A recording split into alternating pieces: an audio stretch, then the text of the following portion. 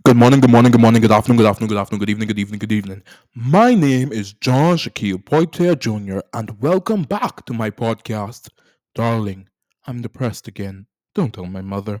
Where we discuss mental health related topics in teenagers, adolescents, adults, juveniles, college students, high school students, black people, Bahamian people, white people, once you are a human being, once you are breathing, once you are alive, we have something for you. So come on down. And today we are discussing, in case you couldn't tell by the title of the episode, suicide. Yes, suicide. So I wanted to give a little bit of a trigger warning in case anyone is sensitive to the topic of suicide or suicide ideations or anything relating to that. I just wanted you to know in a advance. That is what we will be talking about this episode. And the title of this episode is Awareness. Awareness. Okay, let's go. So let me tell my story, right?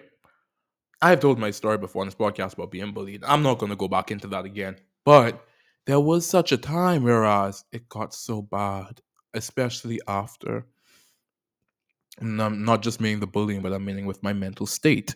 I was like in the hmm ninth grade.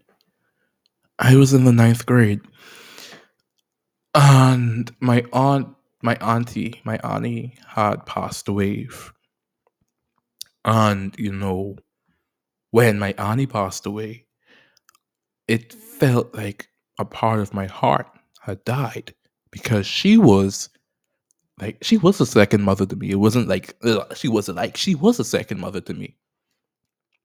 So part of my heart died, and then I cried that Friday. Oh, I cried. I think it was that Thursday or that Friday, and I had to be to school for that Monday because grieving period. Yeah, you get the grief, but people die. You still got to go to school. Still got to get your education.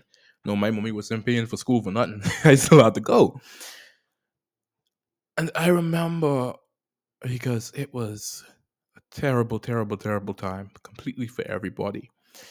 I remember sitting down in class and someone said something to me. And I didn't even I couldn't I couldn't bring myself to even care at that point in time because I was my thought process was, how am I here and she isn't?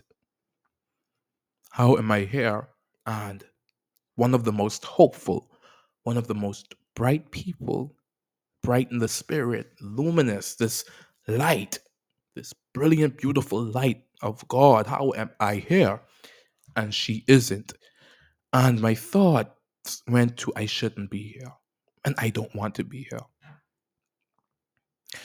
Because at that point in time, it was so devastating for me. I was so in shock that it completely, everything in my head just started going awry. I have no idea. I had no idea what was going on at that point in time. All I knew was that I was already depressed prior to her death. I was already hanging on to a thread prior to losing her. And then the events that led up to her death were very exhausting for her. And it was very, painful for her to go through. And having to see that, and because I wasn't experiencing it, I just was seeing it and seeing her feel that, it broke my heart. It genuinely broke my heart for her. So after all of that, after all that, right? After all that, because my auntie died a week before my birthday, January 20, like a week before my birthday. She died a week before my birthday. And throughout that week after she died, even on my birthday, I didn't know. My birthday was a Saturday. I believe my birthday was a Saturday. Even on that day, I didn't want to do anything. I didn't want to think about anything. I only thing I wanted to know was that I don't want to be here. I don't want to be alive at this moment. because one of my favorite people in the world was not. No more simple than that. And so, if my hope could be taken away in such a way whereas it broke everything within me, then I don't think that I should be here. And I thought like this for quite some time, and it wasn't until because oh boy, I thought like this for quite some time, and it really got to me. I'm not gonna lie to you, it really got to me because I didn't I even though even being depressed, um, prior to my aunt's death, I wasn't I wasn't like I wasn't in a good mental space anyway. So suicide wasn't something that I hadn't already thought about before her death, but after her death, it was a consistent thought. It was a consistent thought. Boom, we're at a funeral. Everyone do the crying because listen, Bahamian funerals, let me tell y'all something. Y'all ever know, boy, Bahamian funerals is something else. Anyway, Bahamian funerals could be something else. Not even just a funeral, just a walking in part and, the graveside part. Some people you can't stand behind. I ain't gonna lie to you. I ain't gonna lie. Some people, when people start that throwing that, sorry, slight tangent. When people start that throwing down thing and that, the whole, oh, hold them up. I ain't holding nobody up. I'm sorry. I'll let you drop on the floor. I ain't got the time. I already in the right mental space. Anyway, past that. We are at her house after the event, the funeral. I'm cried out. I have cried every day, screaming at the gravesite. My voice hoarse, my voice gone. My auntie dead. I have basically, yeah. And one of my aunt's friends came to the funeral. We called her Miss Karen. Miss Karen, I forgot her last name, and I haven't seen her since that day.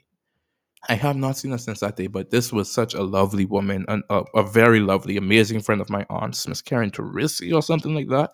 This was a friend of my aunt's.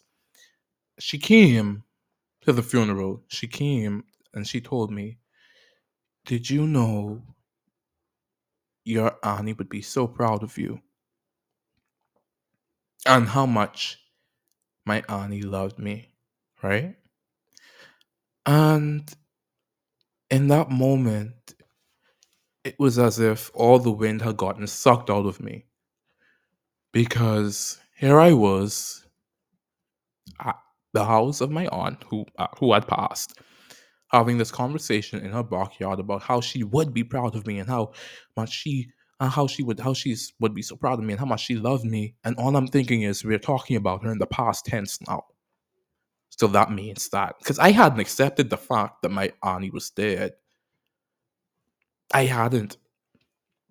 I did not, honestly speaking, because I honestly think that if I had, it would not have been a good result. I mean, even when we went to the funeral home, I refused to touch her. I refused to touch her. I would not touch her because touching her would have proved that the last time I touched my aunt was when she was alive. When I hugged her and I kissed her, that was the last time. That was the last time I touched her. So we went to the funeral home. I refused to touch her. I wouldn't even touch her hands. I would not. I refused to because I could not accept the fact that she was dead. So immediately after that, we come home and I'm sitting in my room and I'm thinking, oh my God, she's actually dead. She's actually dead. That was my thought. Oh, because I didn't accept it. Honestly speaking, I didn't. Even when we went to the hospital and I watched her get rolled away, even after all of those things. And often for a person who has suicidal thoughts or ideations or anything of that, in within those boundaries, the general thing to tell them is you are loved, you are important, you are here. People would miss you so much and all of those wonderful things. And yes, that is true. But for someone who is in that position, who is sitting there and they are thinking those thoughts, the thought inside that person's mind may be, all of these people love me and I'm a burden to them. All of these people love me, and everything that I have taken on, everything that's happened to me is not only pulling me down, but I'm pulling them down with me. So, how do I eliminate what I view as the problem? How do we eliminate what we view as the problem? How do you do that? And I don't think people understand how serious these thoughts can become, because it's not things have to be incredibly, and I mean incredibly horrendous for someone to even consider suicide. They have to be incredibly horrendous. Like, it has to be where your mind is so overloaded, you are so broken almost that you can't even fathom the idea of being alive anymore. And a lot of people don't take suicide as seriously as they should until it happens to someone who is close to them, or they begin to have those same ideas for themselves, especially in the black community, especially in the Bahamian community. Mike, especially in the Bahamian community. We're going to therapy means you crazy and you need to be put on dire ward. We're going to therapy means something wrong with you. We're going to therapy means that you looking for attention. We're going to therapy means that you just odd, you know? Especially in the Bahamian community, where we demonize those who have mental illnesses. When we demonize, we say, "Oh, that person have a demon. They have a demon. They have a demon. They demonic." I've heard that before. Calling a person who has mental illness demonic. Calling a person who is mentally unwell, who is depressed, who has suicidal tendencies demonic. Not even saying that they themselves have a demon, but saying that they themselves are the demon, that they are demonic because of the way that they are reacting to all the circumstances that have happened in their lives. I've heard that before. And it can be the most frustrating thing to hear, because you know that that person isn't demonic, that person isn't a demon. That person's not a demon. They just need help. They need help. And what irks me is when I see a Christian doing it. Because instead of, no, let me not say that. What irks me is when I see a person who is pretending to be a Christian doing it. Because instead of praying for that person, instead of asking God to help that person, to guide that person, they begin to cast judgment. Or you see Susie daughter one go swallow pills, say she depressed. Child, please. Man, you see Bricky's son go and say, man, he feeling depressed, he won't go hang himself. But these children know about depressed, man. They always looking for attention. That's what we do. That's what we do. We don't take these things seriously. They're not taken seriously in the homes. They're not taken seriously in the education system, especially. Listen, if someone depressed, if someone feeling a little suicidal or a little whatever, we have one big meeting. After that, you never hear about it again. Let's be, especially in the schools. Come on now. Especially in the schools. Come on, one big meeting. Okay, we're here for you. We love you. Boom. Bang, bang, boom, bada, bing. Of course, God is here. Of course. Then that. Boom, bada, bing. Boom, bada, bing. That's it. Nothing else after that. You would never hear about it again. You would never hear about it again. And in part, it's also really irritating for me, because I realize that kids do not have the access to the mental health resources that they need, especially in school. These a lot of these kids don't have access to that. They don't. I wish that I had access to a therapist when I was in school, but I didn't. First off, therapy ain't cheap. Okay? Therapy ain't cheap. It really ain't. But I wish that I had access to those things in school, and that's why I'm grateful for places like I believe it's the Grand Bahama Resilience Center and certain places like that that offer therapy to individuals because they genuinely care about seeing people get better. They genuinely care about helping people, about dealing with mental health, about certain things like that. Because if it wasn't for places offering free therapy, if it wasn't for places making sure that some of these kids and people got help, trust me, we'd have a lot more people dying. We will have a lot more than we already do. People don't realize that. People don't take suicidal thoughts seriously. People don't take these things seriously until they're rolling their child away on an ambulance stretcher, or they're rolling one of their family members away, or they're the ones getting rolled away. We don't take these things as seriously as we should, and it's deplorable. It's honestly horrible. It's deplorable and it's horrible. We are dismissive of those who come to us asking for help. We're dismissive of those we say they want attention. Listen, I honestly believe in a cry for help. Some people are crying out for help. Listen to me. I remember when I was writing Mine Goes in the Summertime, my first book, my first poetry book. No, this was I had written about my emotions that I had felt prior to writing the book. Oh, what's not? But I had written poetry that consisted because in the first chapter of the book, that's where I had on my sad, depressing, blah blah blah blah blah stuff inspired by people that I knew who went through stuff, sad, depressing stuff. But before I published the book, I had written poetry like that for years, and I had shared that poetry and what's not. I remember I published the book. I had because you want to know what people think about your book. You want to know what people think you like my book. You like my book. I remember someone came to me and told me I went to them and told them I went to them sorry and I asked, so how did you like the book? And they said, oh, I loved the book. The book was very nice. It was so shocking to see because I was like, John, suicide and depression. I was like, wow. I was like, wow. I was like, wow, because if you had been paying attention to me, even though I think that I hid my mental state very well in those early on years, you would have noticed something wasn't right. You would see something wasn't right. There was like a lot of people was like, oh my gosh, you would like listen, let me tell you something. A lot of people think like I was just this happy go lucky child who just very mischievous, very childish person.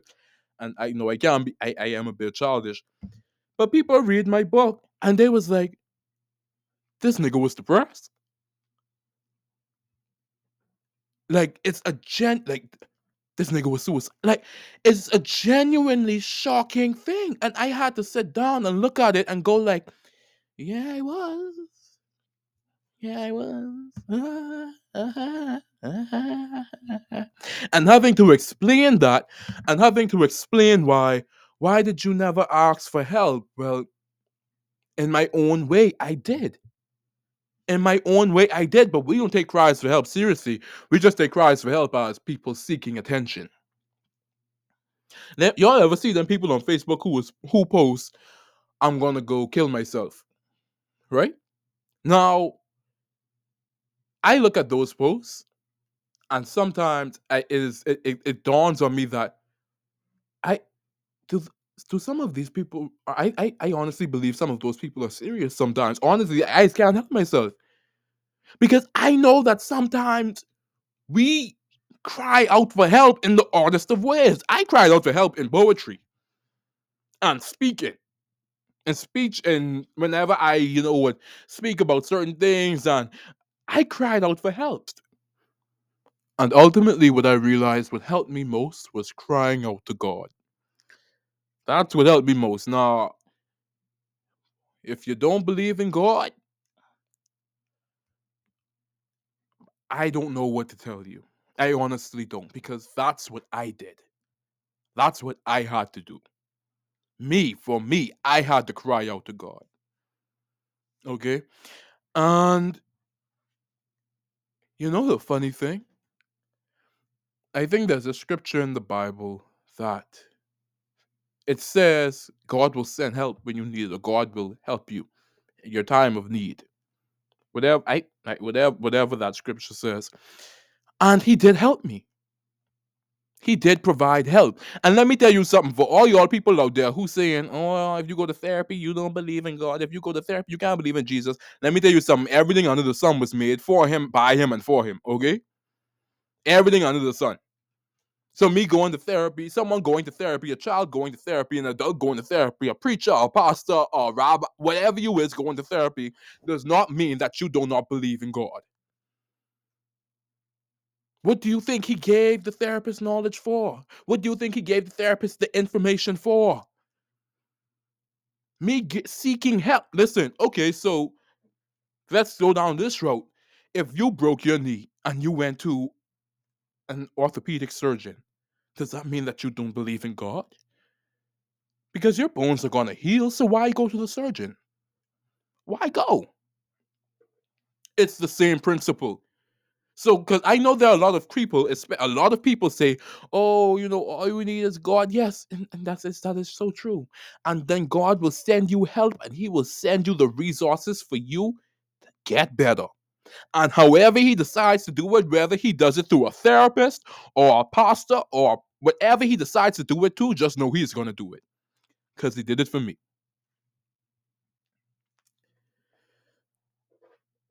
Yes, but honestly, I really hope that one day we can begin to change the way that we perceive and talk about suicide and mental health and those things. Because let me tell you all something. You know that a lot of people who in school are depressed. Like you look at it. Let me tell you something. You don't know what type of home these children coming from. You don't know what type of home they going home to. You don't know. You have some children. They say the wrong thing. They die his back and slap them upside the head. You don't know. You don't know. There are people who go through more in the first 10 years of their life than we will ever go through in every single moment of our existence. So we do not know what people go through. So when we see children saying that they're depressed, that they're suicidal, take that seriously because we don't know what happened in their life. We do not know. I don't know anyone's story but my own. And that's the God honest truth. That's the truth. We do not know what happened. But we are so quick to dismiss. We are so quick to tell them you're not depressed. You don't know what you're talking about. Why is that? Why is that we won't listen to them? Why is that we won't hear them? Why is that? I'm telling you, if you are feeling depressed, if you are feeling suicide, if you are feeling suicidal or any of those things, I am telling you there is hope. There is hope. You just have to continue to hold out for it. There is hope. Things will change. Things can change for you. It doesn't matter how It doesn't matter who may say that they won't change. It doesn't matter who may dismiss you, who may not believe you. I am telling you, things will change for you. You are loved. You are important. You are here. And that is the fact. That is a fact. Those are facts. You are here. So today was a really, really good day. And as an activity, as we before I close out, I want to tell you three things that I believe, I honestly believe. I believe we each have a purpose. I believe we each have a destiny. And I believe that we are each meant to change the world in one way. And whether we change the world through 1,000 people or one, we are each meant to change the world. change the world. So don't allow what you may be going through now to stop you from hitting your mark. Continue to persevere, continue to press on. My name is Shaquille Poitier Jr., and this has been my podcast. Darling, I'm depressed again. Don't tell my mother. Until next time.